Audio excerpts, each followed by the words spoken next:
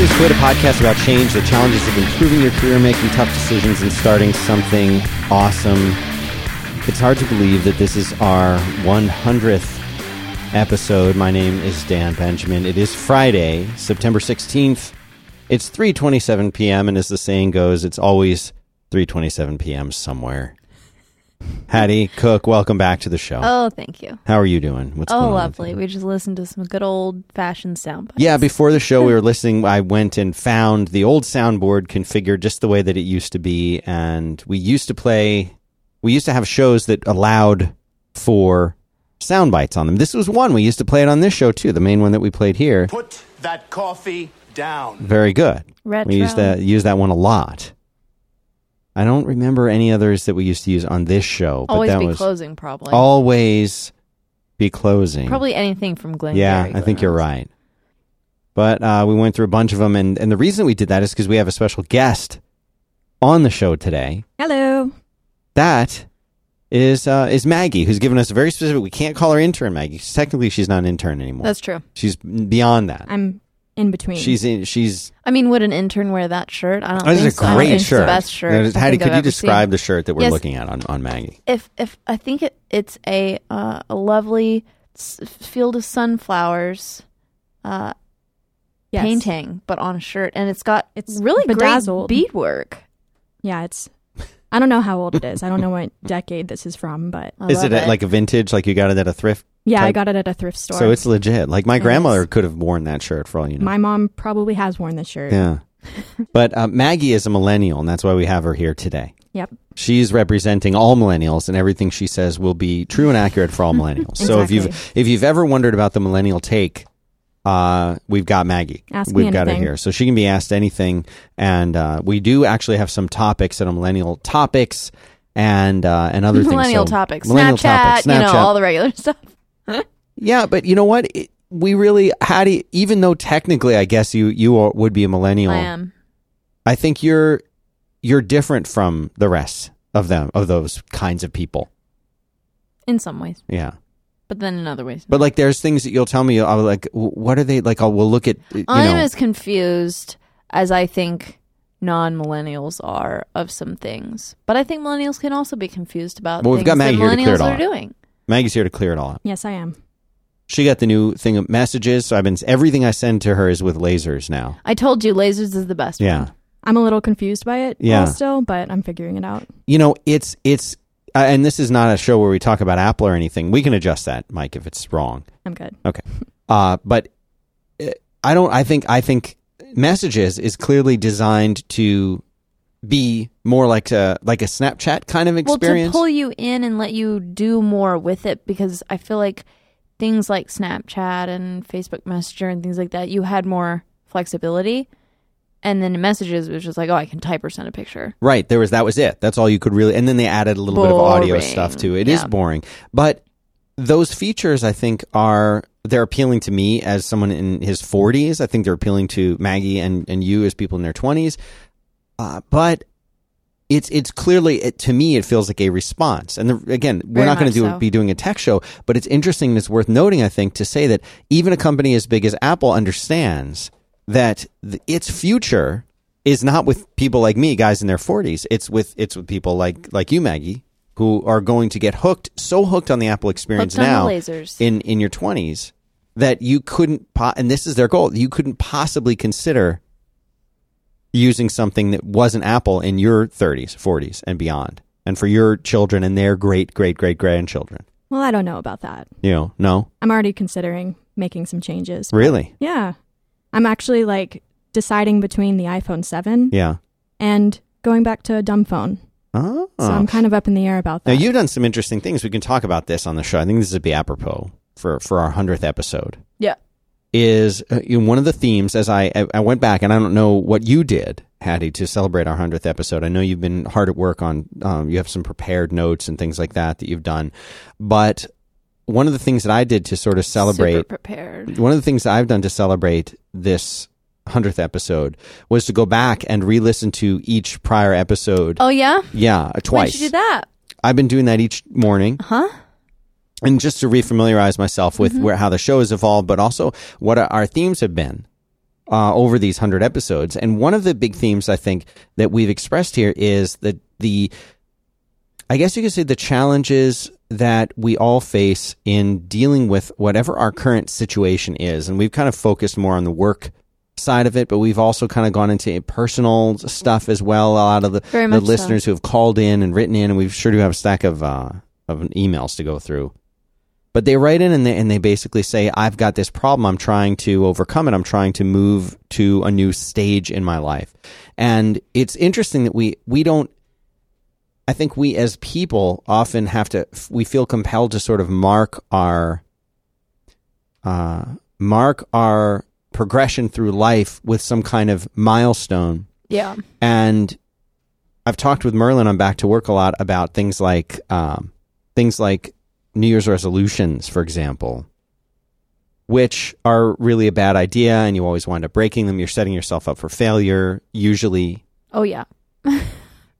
And what always surprises me is that whenever I receive one of these letters from someone who's saying, I don't know what to do. I'm 35 years old. I'm supporting a family of 3, and, I really hate my job and I want to become a web designer. And I feel like it's the right thing for me and it'd make me happy. If you really think about that, if you were to write it down and read it back, you'd say, am I nuts? I have to support the family. I can't just quit my job and hope to make it. Right. I've got to have something lined up. But so one of the practices that I've found useful for myself in writing things is writing things down. And so here's a little life hack for you, Maggie, and for anyone else who's going through life and encountering something, needing to hack their life. All right. This is my number one life hack. It's been the most helpful thing I think that I've ever done, second to like having a meditation practice, which is a lot to ask for people, because people they're not very, including me. I'm not pointing fingers. Okay. I'm guilty of this, Maggie. Don't look at me like I'm a god. I know it's easy to think that, but I'm just a regular person like you. And I am a very, very disciplined person, but even for me, it's easy to fall out of trying to create a new habit, to fall out of things like that. And what I find has been so helpful for me is writing everything down, that whether it's a goal that you have or something that's stressing you out or something like that. So if you've ever been laying there at night and you can't sleep because you get something going through your head, this is a wonderful technique. You would say, you know what? Go over to your little appointment book and write. You could do one thing, which is to say, I'm going to sit down, I'm going to sort of journal on this now. That's fine. But another way to do it is say, you know what? This thing that's keeping me up at night, I don't want to be kept up at night by this. I want to think about it when during the day when I'm awake, not now when I should be asleep. So I'm going to write this down. I'm going to make an appointment with myself tomorrow, 8 o'clock in the morning, 7 o'clock at night, whatever it is, but just during the daytime. Make an appointment for yourself and say, I'm going to think about this then. I'm going to worry about it then. I'm going to do that while I'm awake during the day. Right? I'm not busy trying to do something else. Because what happens is we tend to ignore things during the day. We tend to kind of push them off and make ourselves busy with something else and make it so that we feel like we don't have to worry kind of now. Distract ourselves from it. Yeah. I got stuff to do. I don't want to do that right now. So what happens? It comes up at night when you're trying to sleep.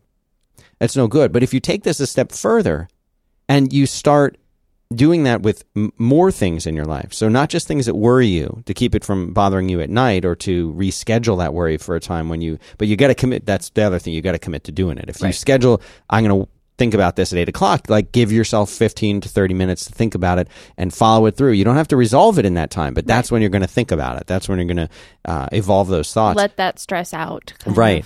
So the same thing is true, though, for setting goals for yourself, describing a scenario that you're in, describing a problem, writing down a fear or a concern. All of these things are incredibly important to write it down. So, for example, let's say you're feeling bad about yourself because you hate your job. Let's just say that. You think you have the worst boss in the whole world, and you feel like you can never get out of this situation. So go to your journal, a private journal. Don't do this. I don't recommend doing it on a computer, Maggie. Don't do it on a computer. People can copy and paste. You don't want to do that. So write it in your personal private journal, and you'd write down in the journal, I have the worst boss in the world. I hate this place.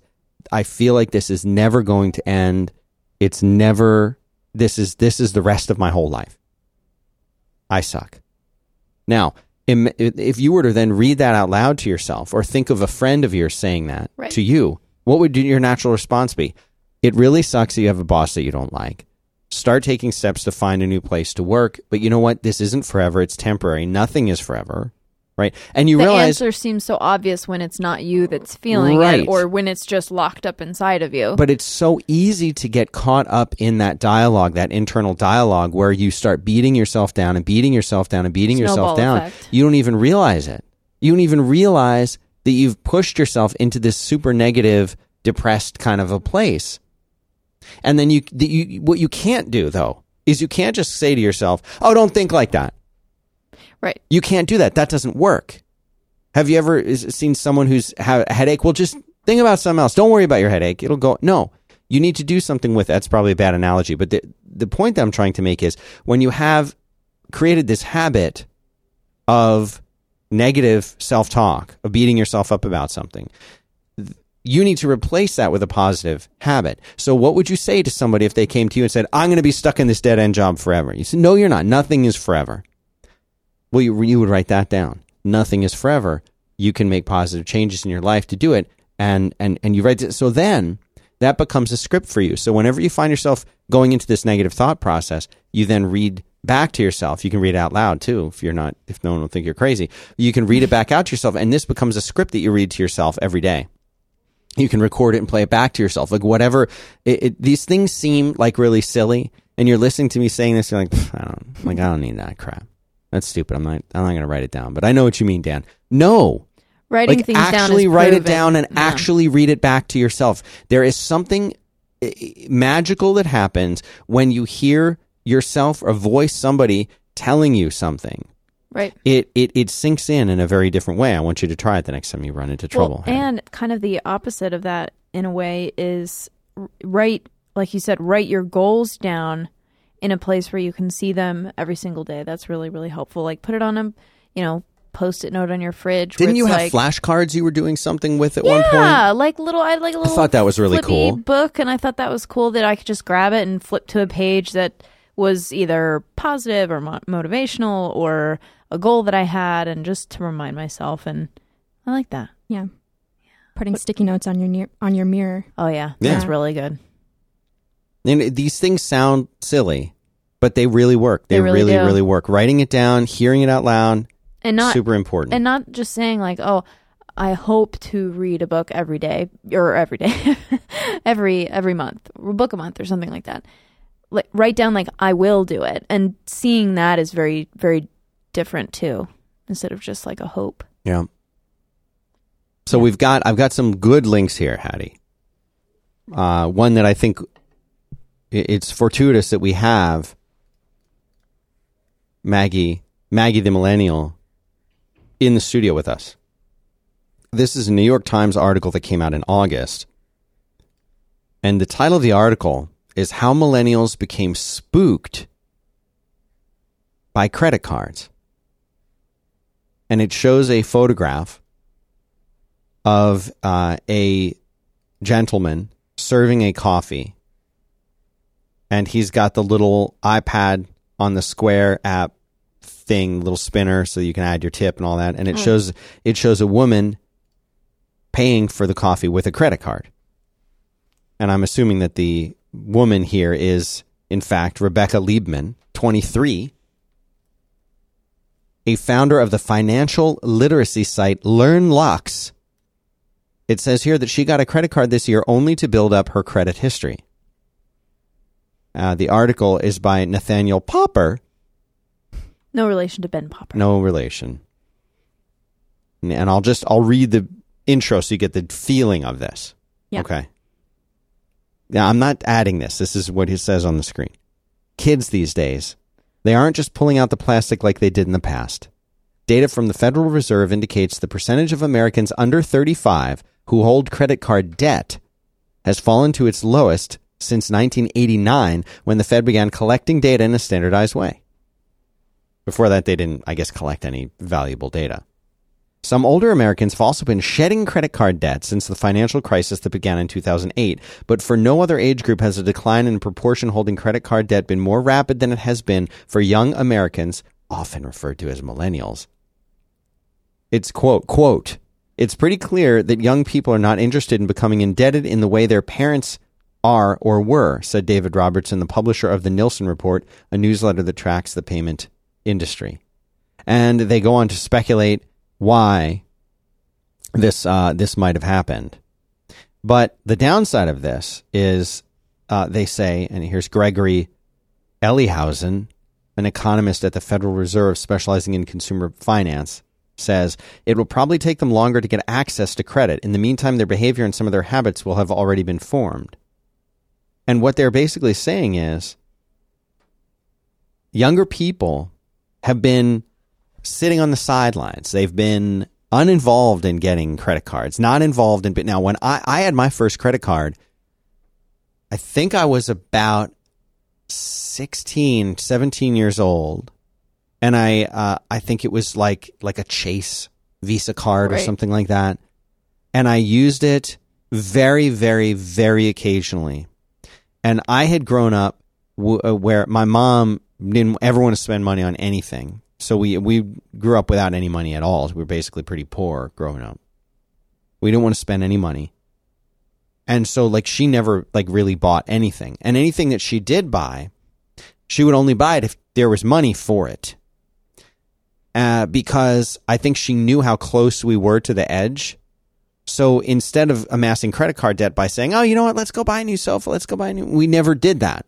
We would just keep the old one. Smart. And if she was going to use her credit card, it would say, well, I don't want to carry $350 cash to go buy new tires for the car, so we'll charge that. But when the bill comes, I'll immediately pay it off. Right. Mm-hmm.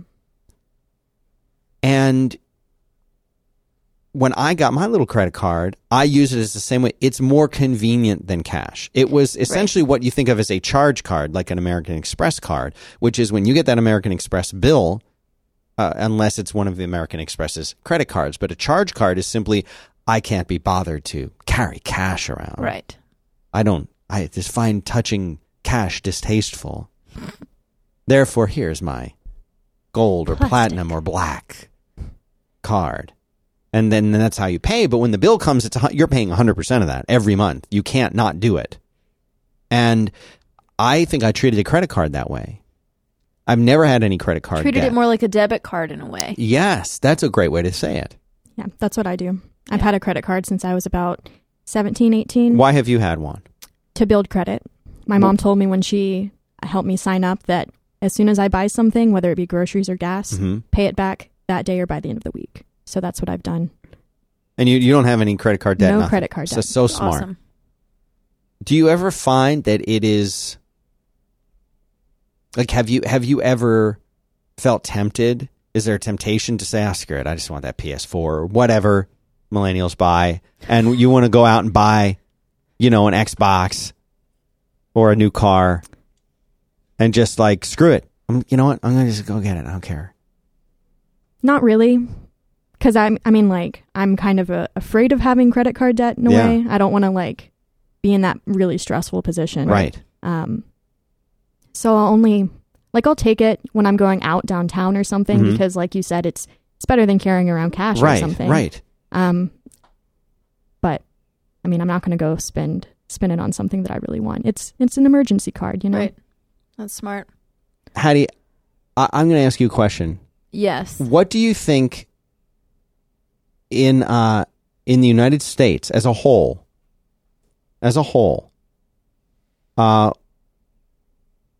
What do you think household debt is? If you were to take all Americans and say, what's your debt? Oh, man. And add that up. I'll give you a hint. It's a big, big, big number, but what do you think it is? It's a billion with a B. I know that.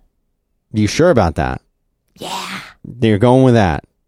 I would assume. Measured in the billions. What about you? You mean collectively? Collectively, every American's debt added up. I'd say in the trillions. Okay, it is in the trillions. It's 12.29 trillion. Oh my gosh. It is increased in the second quarter of 2016. It increased by 35 billion. This is credit cards, it's auto loans, but most of it's credit cards. Really? Yeah. And probably student loans.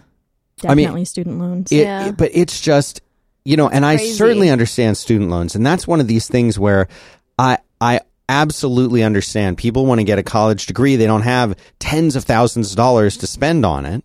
Of course. But that's a completely different thing, because that's not a frivolous thing. That's like, oh man, like I want to better myself. I want to go to college. I want to come out with a degree. And yeah, I know I'm going to have this huge thing that I'm going to pay off later, carrying around. But that's not what most of this is. Most of this is credit cards. But what are you supposed to do if your washing machine breaks in your house and you don't have enough money to fix it in your bank account? Are you dumb because you haven't been saving money? Well, that's an argument people could make. But there is this cycle that people so often get into where they get a little bit behind. Something happens. Yep. And for whatever reason, there was a crisis, there's a problem, they get a little bit behind. I'm very sympathetic to that.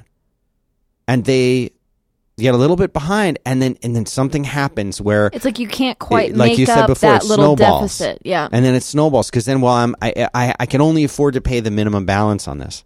Oh, that's a nightmare. And then it just grows. And whenever I hear someone's there like, oh, I got like 10K of debt, I'm like, that sucks, Yeah. But there are ways out of that. You can one of the ways that they have now is you can open up one of these credit cards that allows you to move money into that credit card at a much lower interest rate. But man, those come with risks too. Because if you miss a payment on that, boom, you lost your discounted time period. Now you're up at even maybe higher than you were before. Like this is risky. So millennials, they're sitting this out. They're saying, I don't want any part of this. Well, I think we're spooked. Yeah, they're spooked. I think a lot of our parents probably scared us about credit cards. Like never be in debt, and only buy what you can afford. So, I mean, I think it's probably, whatever, baby boomers and what is it, Gen X? Xers, yeah. Yeah. But this is the thing, is that there is almost no other way to build a credit history. Right. No way for you to build that credit history unless you use a credit card. And people who don't understand what a credit history is, it simply means you are borrowing money from your credit card and you're paying it back in a timely fashion. You borrow money and you pay it back. That helps them determine what kind of a risk you are. And they actually want you to do this with multiple credit cards. They love people who carry a big balance. What is it? Credit LifeLock score? or something? Yeah. It's always like, you don't have enough debt. You don't have enough credit cards. Right. You don't have... You get to a certain point where the only way that you can increase your credit your credit score is by owing money to the credit card companies. So because that's frustrating. how our economy is. This is what our economy is based on in this country. It's way too confusing. Only 37% of American households headed by someone younger than 35 had credit card debt in 2013. It takes them a while to tabulate all this data. More recent data is saying that millennials are using credit cards less than people of a similar age did in the past, and they're taking on fewer auto loans and mortgage loans than people of a similar age did before the financial crisis. Hattie, we had lunch with someone today who was in his, would you say it was late 40s, early 50s? He doesn't own a house. He's never owned a house. I owned her first house at age 23. Yeah. And what was I thinking? But it worked out well for me. Right. I've always loved real estate, and I knew it was a great investment at the time. I've also, unfortunately, owned a home in Florida when the real estate crash happened and lost money. But it wasn't anywhere near the money that I made. I bought my first house when I was 23 years old, Maggie. It was $100,000, about $110,000, like $107,000, I think. And I sold it 2 or 3 years later for about $140-something thousand. That's good. Yeah. $40,000 in about 3 years. At 23 years old? 24, yeah. What do you think I did with the money? Spent it, right? I did. I spent it on a new house. Smart. And then that one, I made more than twice as much profit on, just by living in the house at a time when it was very good to own real estate. The third one, not the same story. I lost some money on that one. But that's how I was spending my money, because I knew, or at least I thought I knew, and I was lucky that I turned out to be right because the climate was really good for home ownership then. But that was the kind of gamble or risk that I was willing to take. But again, like I was never willing to spend money. I was always terrified to spend money on anything. And I would agonize over really, really small incidental kind of purchases. So what do you do, Maggie, if you want something? What do you do? How do you wait? Do you save up for it? Do you just do without? It depends on what it is. Recently, I've been only buying things that I have on my list of things that I want. That's so smart. You know, because I'll go to Target, for example, Right, and you're you know like- what happens when you're in Target. The $100 store. Yeah. Right.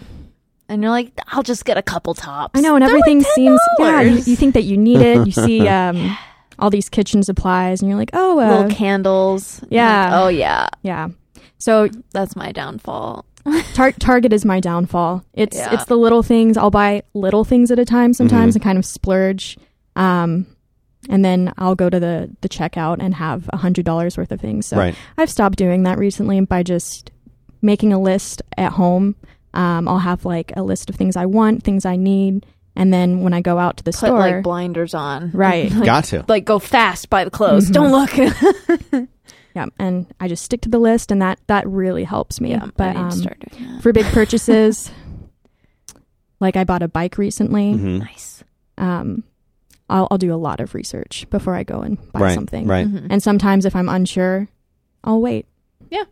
Yeah. It's not going to go away. I feel like this whole accumulation of debt. I feel like I know it happened before this, but I feel like the 80s when you had the dinks. You ever heard the term dink? No, Double income, no kids. never heard of that before. Dink. That's just normal now. Right. But that That's was just weird regular back then. people. Like if it was in the 80s or 90s and you were married and not in the process of having a family, starting a family, like that was a new phenomenon. In my mom's time period, she waited to have me till she was 26. She was a grandmother's age when she had me compared to her friends who were having late teens, early 20s. They were Right. in college, right out of college, if they even went to college at all, and just starting a family right straight away. She was really weird that she waited till she was 26 to have me. My that parents was like, did the same thing. You're a dinosaur. What are you doing? It's the complete opposite now. Yeah. Yeah. Yeah.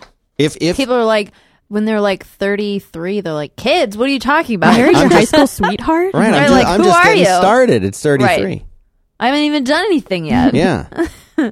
And you know what? Because people are much healthier than they are today, Yep. because their diets live are better longer. and they're living longer, and we have better health care and we have better treatment and we have everything. That, People aren't retiring as early. They're not. People Right. enjoy working. and that age 35 to have your first kid is not a big deal. Not a big deal at all. I remember Well, I and had by a 30, teacher. then you kind of have like, you've got everything down now. Yeah. It's like just 22, different. I like- remember a teacher who was maybe in her mid 30s when I was in grade school, and it was like a big deal. She was like having a like, oh, it's Oh, is pretty everything risky. gonna be So okay? you better have Right. bed rest for your whole. Yeah. Like they put her on bed rest Because she was 30. because she was 35 years old having a child. Like it was, and I remember thinking, oh my God. Like I was probably 10 or 11 years old. I'm like, oh my I God. hope Like, she lives. yeah, I hope she makes it. I don't remember if she made it or not. Let me tell you about our first sponsor. It's Linode. Linode, that's where we host. Yeah. And the new Fireside.fm, the podcast hosting company that I just launched, I've been working on it for a year, that's on Linode too. Oh, duh. I don't know what a better endorsement for Linode would be. These people better be happy with this spot, because what's a better endorsement than I host on there? I host everything on there. You know, Maggie, they say don't put all your eggs in one basket. You ever heard that expression? I have. Linode has their own expression. Don't put all your eggs in one basket unless the It's basket Linode. is Linode. Yeah. That's actually, they're going to have to run with that. I'm just an idea guy, but they can use that. But they've got it all. Lightning quick servers in the cloud, super fast 40 GPS network, automated backups, node balancers, managed services, guides with step-by-step instructions, everything that you want. A simple but powerful control panel. You can like reboot your servers and upgrade them. You can clone them. When I was setting up this stuff, I had to make sure that these servers were going to be identical once I had it like perfectly set. So what do you think? I like took notes and like went through and set them all up exactly the same way No. I just cloned the server. I said, okay, this one's done. Clone, boom. Now I had another duplicate server, stood up. It took about 5 seconds to do it. It was amazing. But if all you want to do is just get a shell account, you just want to launch your Rails app, you want to try learning PHP, you want a place to put your files, whatever it is, Linode's got it. 99.9% uptime, 24/7 support experts. You got it. And now Linode offers 2 gigs of RAM for only $10 per month. Yep. Join over 400,000 customers, including us, at Linode. Support the show. Go to linode.com/5x5 and use the promo code 5x5 for a $10 credit. If you were paying attention, Hattie, you knew that Linode offers a 2 gigs of RAM server for only $10. I do know that. So using the code 5x5 would nullify the $10 charge. You're basically getting your first month free if that's what you did. So it's a good way to start. It's the best way to start. Linode.com/5x5 supports the show. Code 5x5 when you sign up for $10 credit. Go check them out. Thanks very much. All right, next up. You're going to laugh when you hear this title of this article, but it's a fantastic article on a website called Priceonomics. I like the title of it. Are rotisserie chickens a bargain? I love a good rotisserie. Are rotisserie chicken... Hattie, I think you and I just alone support our local Whole Foods. Of rotisserie chickens. We keep their doors open in the amount of rotisserie chickens that we get from the them. rotisserie chicken guy knows us. Yeah. He'll see me and he'll be like, oh, I have the super burnt one in the back. 'cause he Let knows me they're go get the it. burnt And I'm ones. like, yeah. How often do y'all eat rotisserie chickens? I would say 3 to 4 times a week minimum. Yeah. Oh, that's at work. At home, I have another one for the weekend. It's lunch. I couldn't do that. Lunch. You could. 3 to 4 times a week? Yeah, it's good. You could have chicken with rice. You could have chicken with potatoes. You can have sweet potatoes. You can have carrots, broccoli, asparagus. cauliflower, Chicken on chicken? chicken. Is that a on chicken. millennial thing? No. Yeah, it's a millennial thing. Just a lot of chicken. So a typical supermarket, it will cost $7 or $8. It says right here. That is what the price point is, $7 or $8, which is the same as a fresh whole chicken in the refrigerator case. But you would say, well, they're cooking it. They're also putting the herbs and the spices They're doing and the getting part it all I ready. don't want to do. Right. And so they ask the question, why is the rotisserie chicken so cheap? And they have that one theory that rotisserie chickens are about to pass the sell-by date. That's what it is. They're about to pass that the makes sell-by sense. date, and So so they're they like, "Quick, let's cook they're like, 'em." well, we don't want to throw these out, so you know what? We'll cook them. And then another theory. Extend their life. Another theory is, well, they're a loss leader, and what that means is that they throw away more than- will sell them at a price where they're losing money, taking a loss, but this will lead to other sales in the store.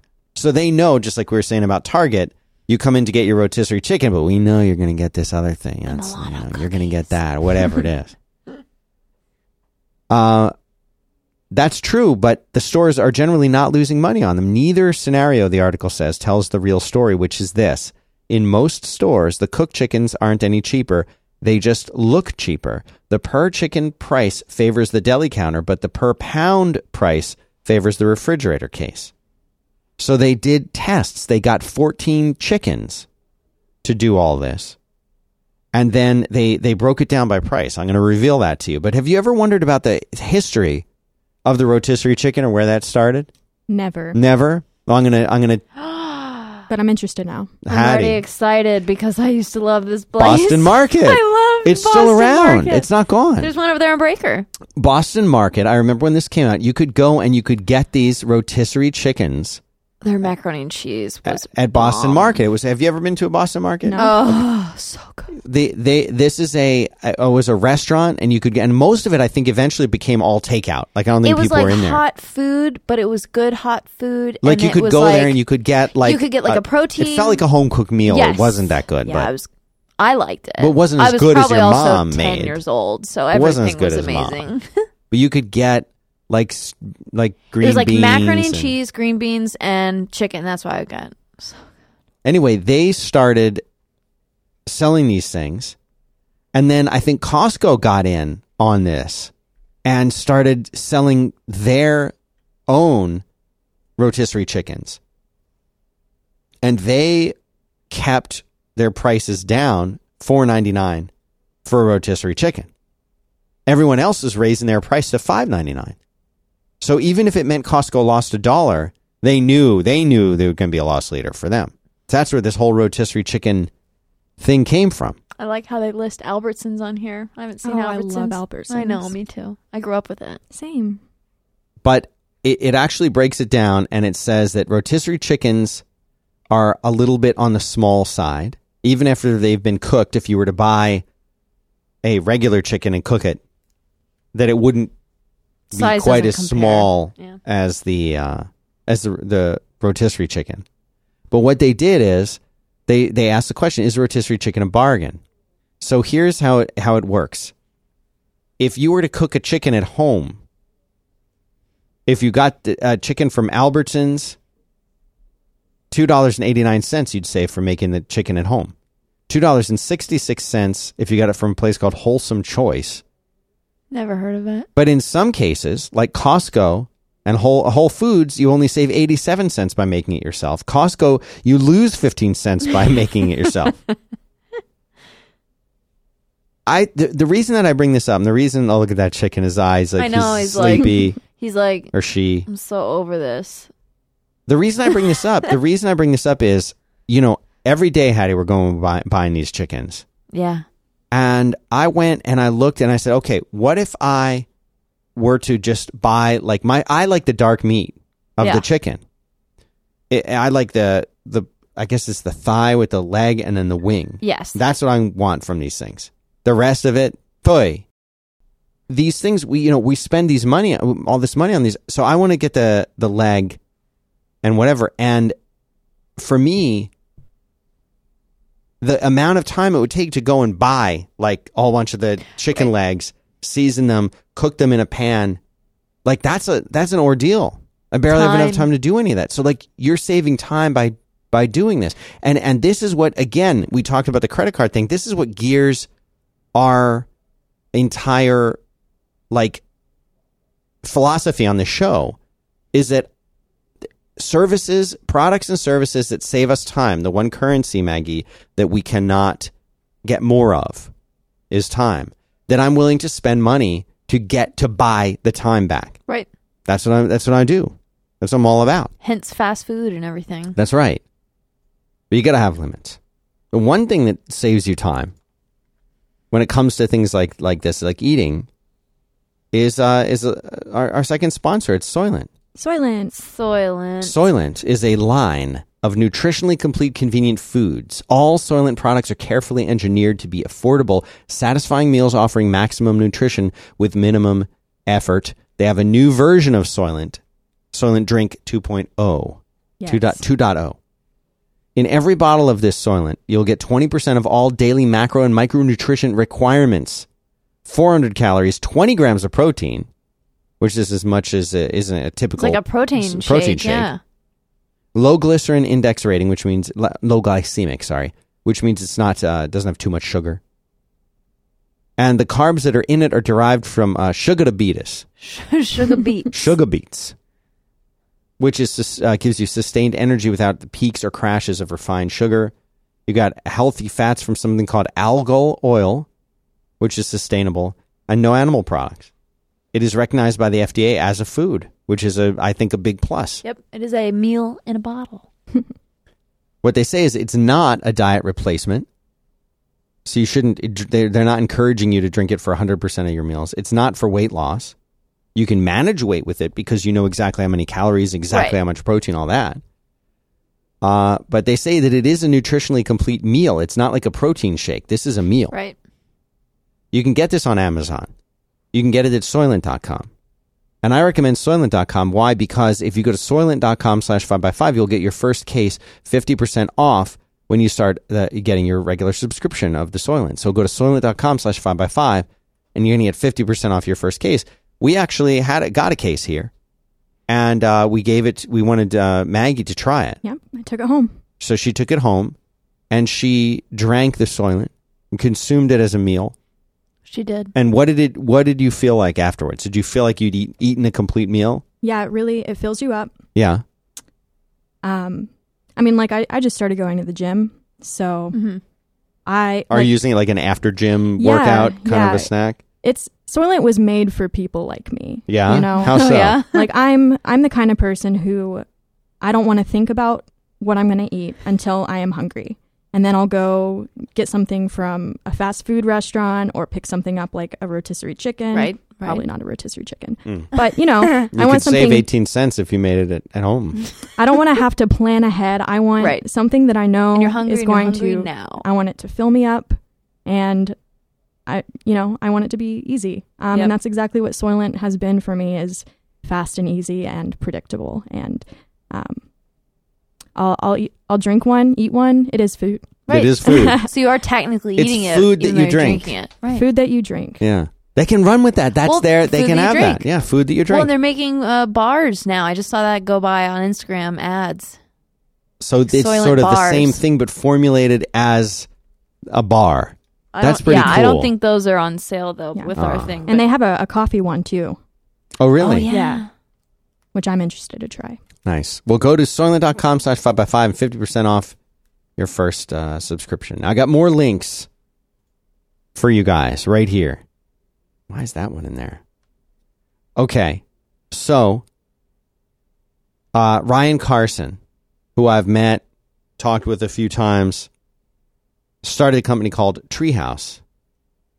He started about 6 years ago.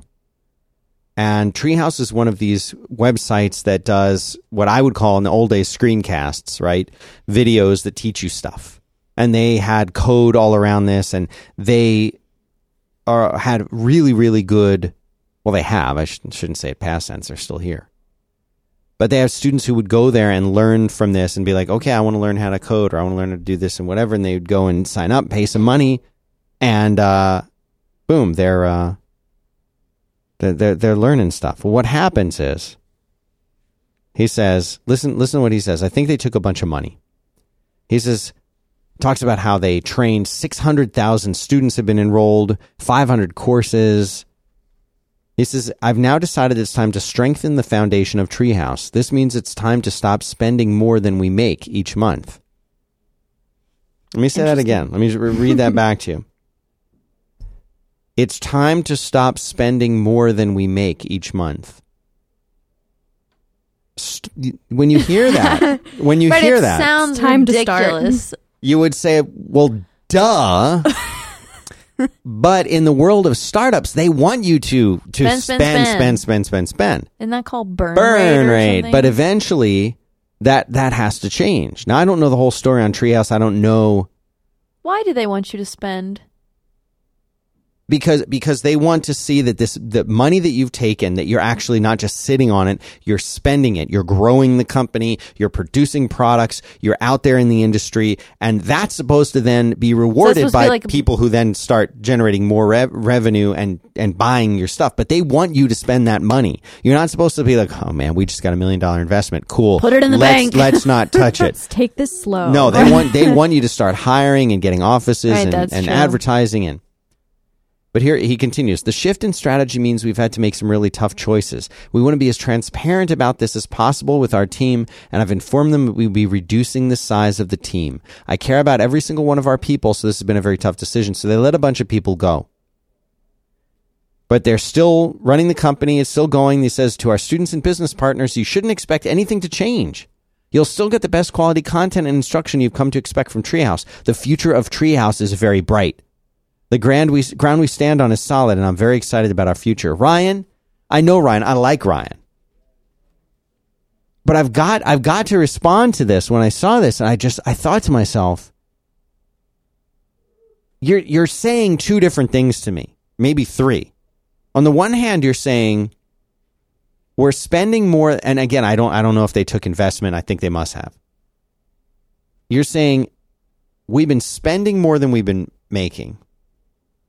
They've also been saying, and then he also says, and we're firing a whole bunch of people, but everything's perfect. Everything's great. Don't worry about anything. You're still going to get all the same stuff you've always got. Well, when I hear that, I say, well, how? What were those people doing Right. then? If you could afford to fire them, why did you have to hire them? Did you hire them just because you were supposed to spend money? Then that makes me doubt that. So anyway, Ryan's a good guy. I want to talk to him about it. If I ever do another episode of Quit, I got to get him on here to explain this. That's true. Because as a layman, I don't understand that. I would say, well, what were those people doing? Because that's basically like a credit card. Like, what do you mean you're spending more than you actually have in your bank account? I'm not going to lie. I've run businesses where, for one reason or another, we spent more in a month than we made, or I've had a down year here and there. But it was, I want to know what's going on. I want to know why. He talks about transparency. Consistent. Ryan, come on the show and tell me why. Come talk to me. Ryan, how to get Ryan on the show? Ryan. No, I mean, like, set it up. Because I want to talk to him, but it's fascinating to me. But I always thought rule number one of business was make more than you spend. Ryan, he's a dad. He's an entrepreneur. Ryan, come on the show. You think he'll come on? If I ever do another one? Yeah. I will do another episode if he comes on. If Ryan's on, I'll work on it. Okay. Maggie, let's get on it. My next article is actually not an article. It's just a post on Twitter by J.K. Rowling. Is that you're saying? That's how I'm supposed to say it. It is Rowling. Rowling. And somebody tweeted to her and said, "What if the passionate writer is broke and can't afford a MacBook Air?" And did the happy face with the little meh. I call it like the slanty mouth where you're like, Meh. yeah. That one. Yeah, that. And her response is, "I wrote the first 2 Potters by hand and typed them on a 10-year-old typewriter. All a writer needs is talent and ink." And this is if there's one takeaway from 100 episodes of Quit, is just shut up and work. Rolling. Yep. Shut up and work. She sums up 100 episodes of Quit in one tweet. Right. Well, I can't write until I get my MacBook Right, Air. I'm sorry. And I can't, I already have MacBook Air, but it's old, so I'm going to need a new one. Yeah. Like, no. Just start doing it. Just start doing it. Why are people Preparing to prepare to prepare to do something. explain? I mean, that's not a millennial thing. That goes back to the big dawn of time. Yeah, that's just procrastinating. right. Yeah, what's that little video? Get my stuff done. Yeah. I'm looking it up right now. It's called Procrastination. It's the And best I'll video play a little ever. clip of it. It's by Lev Yilmaz, and I'll put it in the show notes. It's called Procrastination. It's a little stick figure This morning drawing. I got up and got ready quickly because I had to get a lot of stuff done. I sat down at my desk to start getting my stuff done, and I spilled my coffee, so I got a sponge to clean it up, and I figured I'd take an extra minute to clean the whole desk because a clean desk would help me get my stuff done. When I was finished, I realized I hadn't eaten anything, and I didn't want to be hungry while I got my stuff done, so I went into the kitchen and I was out of cereal. When I got to the grocery store, I remembered a That's my bunch of favorite other part. crap I needed to get, and I figured I was already there, so I did my shopping for the week so I didn't have to worry about it while I got my stuff done. When I got home, I didn't feel like cereal anymore, and so I made an omelet and I did the dishes so I wouldn't have to do them after I got my stuff done, and then I went out to get some oil from the hardware store because my desk chair is kind of squeaky and I didn't want to be distracted by a squeaky chair while I got my stuff done. When I got back, it was getting kind of late, and I knew I wouldn't be able to get my stuff done today, so I started watching the Twilight Zone marathon on TV. I just have to make sure I get to bed early because I want to be well-rested tomorrow so I can get my stuff done. All right. It's the best ever. Yeah, I mean, and how true is that? J.K. most Rowling true. wrote two Harry Potter books by hand and typed them on a 10-year-old typewriter. There are excuse. no barriers No. for you. There are no barriers, No. especially not if you're a writer and you just need to do something. Like you go to library. Right. Like there's no excuses. What excuses are in your life right now that are keeping you from doing the thing that you want to do? You know what I'm saying? What is that? Think of it right now and say to yourself, that thing that I really want to do, what's keeping me? Well, Oh, it's me. it's me. Yeah, that's the answer. Adam. Yep. Okay, here's another thing that is you must have put this in here Did from I? Tracy Cho. She it is a about RSVPing. Oh yeah, I just like little etiquette things Tell and me how to what respond is to this? different people. And it says more adulting wisdom. This is when somebody says something to you. Hey, do you want to go and do this? Or invites you to something. They said never say maybe. That is like the worst thing you can say. So you can say your option A is yes. Your option B is no. Your option C is, gosh, that sounds wonderful, but please let me check my schedule, and then get back with to them within 24 hours with option A or with option B. Those are the only choices. It says you'll notice that there was no option D, say maybe, because maybe says many things, none of them flattering. Perhaps if I go, I'll go if nothing better comes up between now and then, or your invitation isn't important enough for me to decide one way or another. So I just thought that was really interesting, and if you cut maybe out of your vocabulary, I think that would help everybody. Yeah, we're all just too vague. Yeah, we don't like to commit. No one does. I think this is a really neat little. This is one of those things where someone has a lot to say on Twitter, so they have to post an image of it. But this also reminds me of one of the other topics I'd thrown out to you, Hattie, where I said, write this one down. Yep. Write this one down. Do you remember what that was? I do. This is don't give fake reasons. Right. And this is the thing I hear this all the time. When somebody doesn't want to do something, instead of just saying, oh, no, thank you. Thank you so much for the offer. Or I'd love to, but I can't. I'd love to, but I can't do that. Or, no, that's really not my thing. Polite pass, whatever. Those are perfectly fine. What I don't like is when somebody comes up with a fake reason that sounds really true. Might even have a seed of truth to it. But in reality is complete crap. And because when I hear that, I'm very good at detecting that. And you'll call them out. That's one of your favorite things to do, too. Yeah. Like, oh, I'd love to, but I don't have my car here. Oh, well, because then the person can get you out of that situation. Oh, well, I'll drive you. And you're like, don't right. give an option that is not the real reason. People are very afraid to say no. Say no. They're very afraid to say no and not have it be like a reason other than preference. Or if I say no, right. If I say no just because I don't want to go, I'm a horrible person. Right. And I think people put that on themselves. And I think that a lot of people feel like they have to give an excuse because they don't think what they feel is worth it. Yeah. Like I'll be, chilling at home, maybe marathoning something that I've been wanting to marathon right. for a long time, and a friend will invite me out. Some Maggie time. Yeah. I can't, it's not common to just be like, oh, I don't want to go. I want to stay home alone and do nothing. Right. I want to sit in my pajamas and not see another person. Because that might offend the person right. inviting. Right. Right. So and that's so how do you say that's politeness. That's politeness. Right. Right? Because you're thinking etiquette. Right. This is a friend. I don't want to say no if it's something that they want to spend time with me. I'm thrilled that someone likes me enough to want to spend time with me. And now I'm just going to piss all over their idea. No, I don't want to do that. But it has to sound. But see, there is kind of like an understood thing that if somebody says, oh no, I have such and such to do, that the other person is supposed to take that as a hint that they don't really want to go. Right. And then they're supposed to respond politely by saying, oh, of course.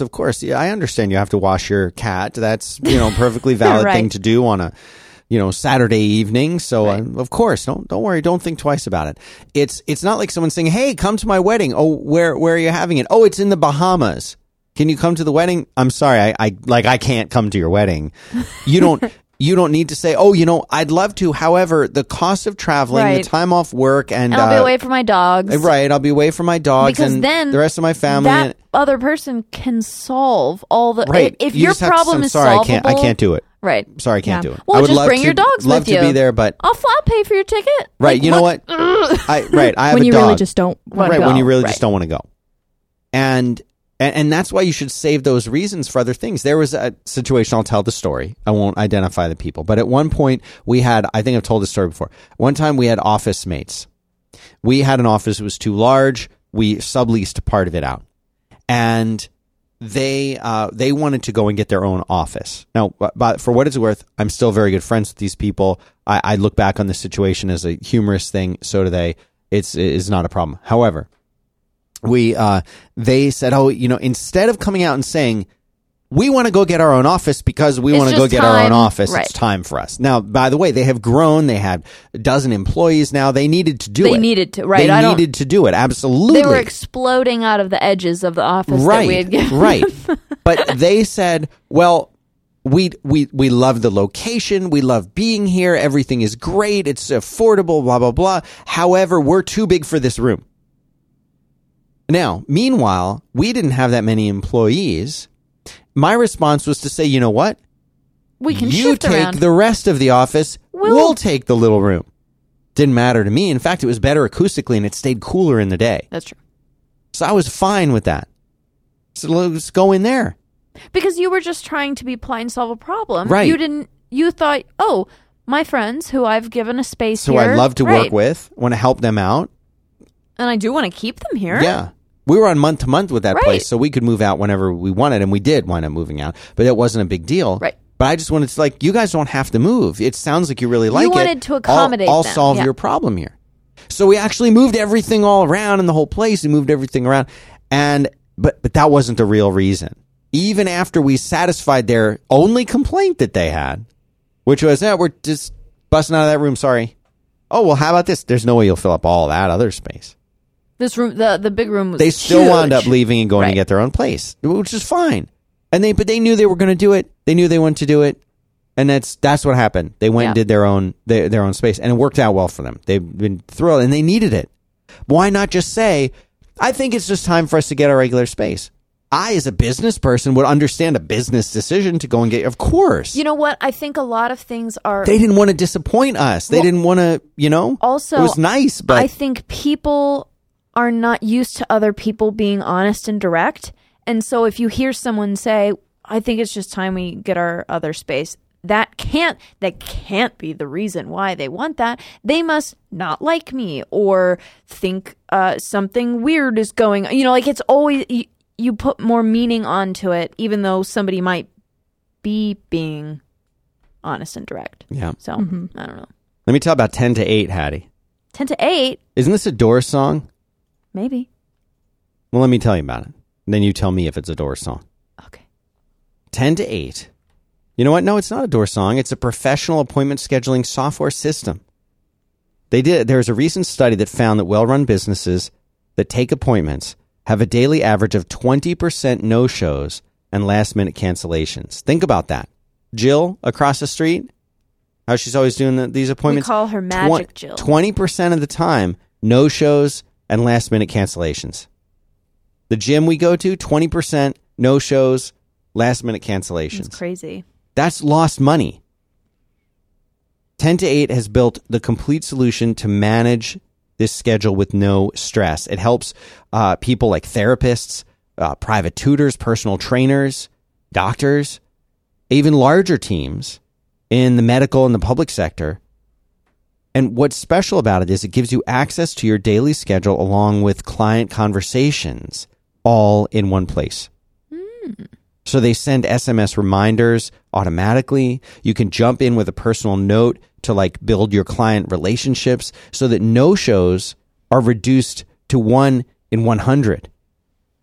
They also have professional online booking page so your clients can book free slots directly without needing to call you and wait for a call back. That's cool. And imagine real estate agents could use this thing. So why not give 10 Days to Spin today? It takes less than 5 minutes to set up. And they have a forever free plan for small businesses. Pretty cool. So you got nothing to lose. Enter the code QUIT at sign up and you'll get two-way sync with your external calendars for free. So this means after something is set up in there, it'll know when you're busy based on your other calendars. And when you have something scheduled here, boom, pushes it out to it. This couldn't be better. That's it. So visit 10 to 8 and it's the number 10, T-O-8, 10to8.com/quit. And you'll get that two-way sync, which you got to have that. You've got to have that. Gotta have it. So start reducing your admin and focus on doing what you love. Thanks very much to 10 to 8 for supporting the 100th and final episode, or maybe not, of Quit. I got one last thing I want to say something about, and that is big news for listeners of this show. GitHub along with Zappos, came out and said, you know what we're going to do? We're getting rid of bosses, man. Hey, man, we don't need bosses. See ya. Peace out, dude. Like, you can work on what you want to work on. This is the CEO. You can work on what you want to work on whenever you want to work on it. And if you want to work on something else, you just do it, man. You just do it. I'm just picturing you as Jack from Sideways. Oh. Jack. Okay, dude. And basically that's what they did. They got rid of the hierarchy. They said that's it. Well, guess what? Now, bosses back running the company again. A hierarchy back running the company. Interesting. So it was a 6-year experiment in self-government. They said it came up short. Weinstrath, the company CEO, he said the switch, his co-founder left, and he said the switch, he said what happened was that, and they did this after 6 years, okay? But he basically said that it didn't work. He says without even a minimal layer of management, it was difficult to have some of those conversations, meaning talking about camaraderie and know who they should direct questions to, and what about an uncomfortable confrontation? What about their own performance? They said it was difficult to have some of those conversations and get people feeling like they understood what was expected of them and that they were getting the support they needed in order to do their best work. Well, duh. We have corporate I'm not a big fan of the corporate world or being a corporate stooge, but we have hierarchies because they work. Right. At least in some regards. Human beings don't like to admit that sometimes they need a leader, they need to be led, they need to be shown, they need a structure. People like, we don't need that, man. Of course we need it. It's built into who and what we are as human beings, and there's nothing wrong with that. Gary Vaynerchuk says something really cool. He says, you know what?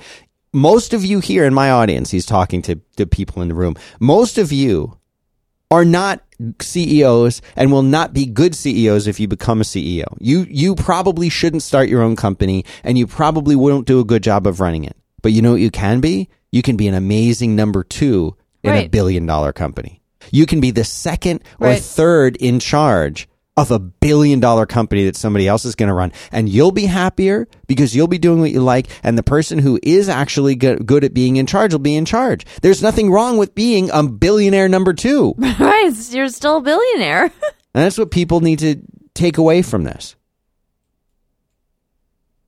You know, I just... Yeah, I don't know how it went on so long for 6 years. That's a long time.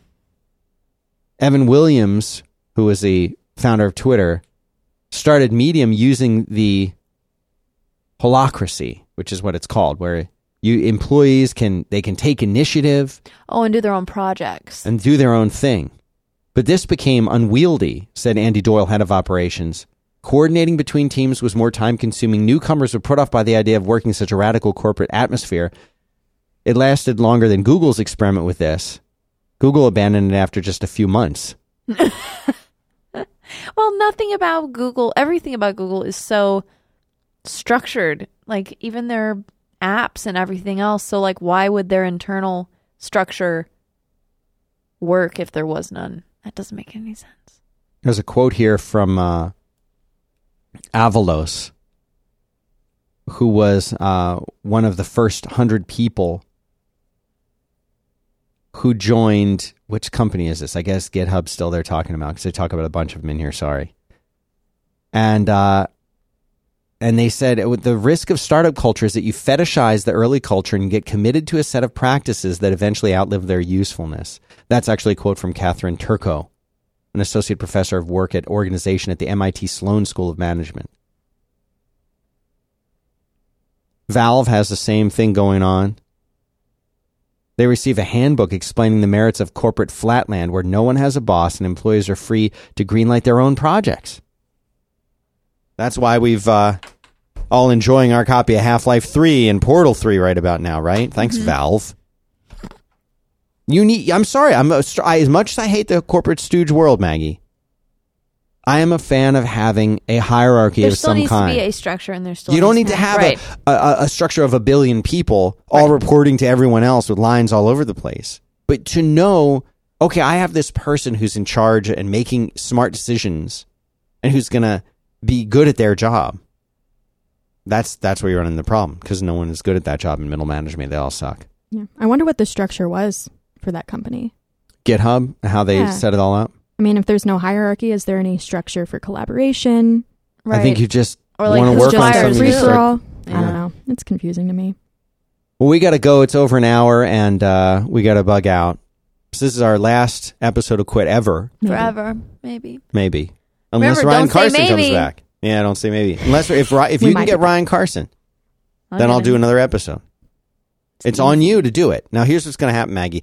Tuesday or Wednesday next week, I'll be like, hey, hi, did you get Ryan Carson? She'll be like, oh, right. No, I just had an email open for It's that. open. It's just on. It's open. I my haven't sent it. desktop. I haven't sent it yet. I've written half of the sentence Right. that I want to say. So if you guys if you don't hear an episode of Quit next week, you can contact Hattie. She's on Twitter at Hattie Bird, HADDIE Bird. Yep.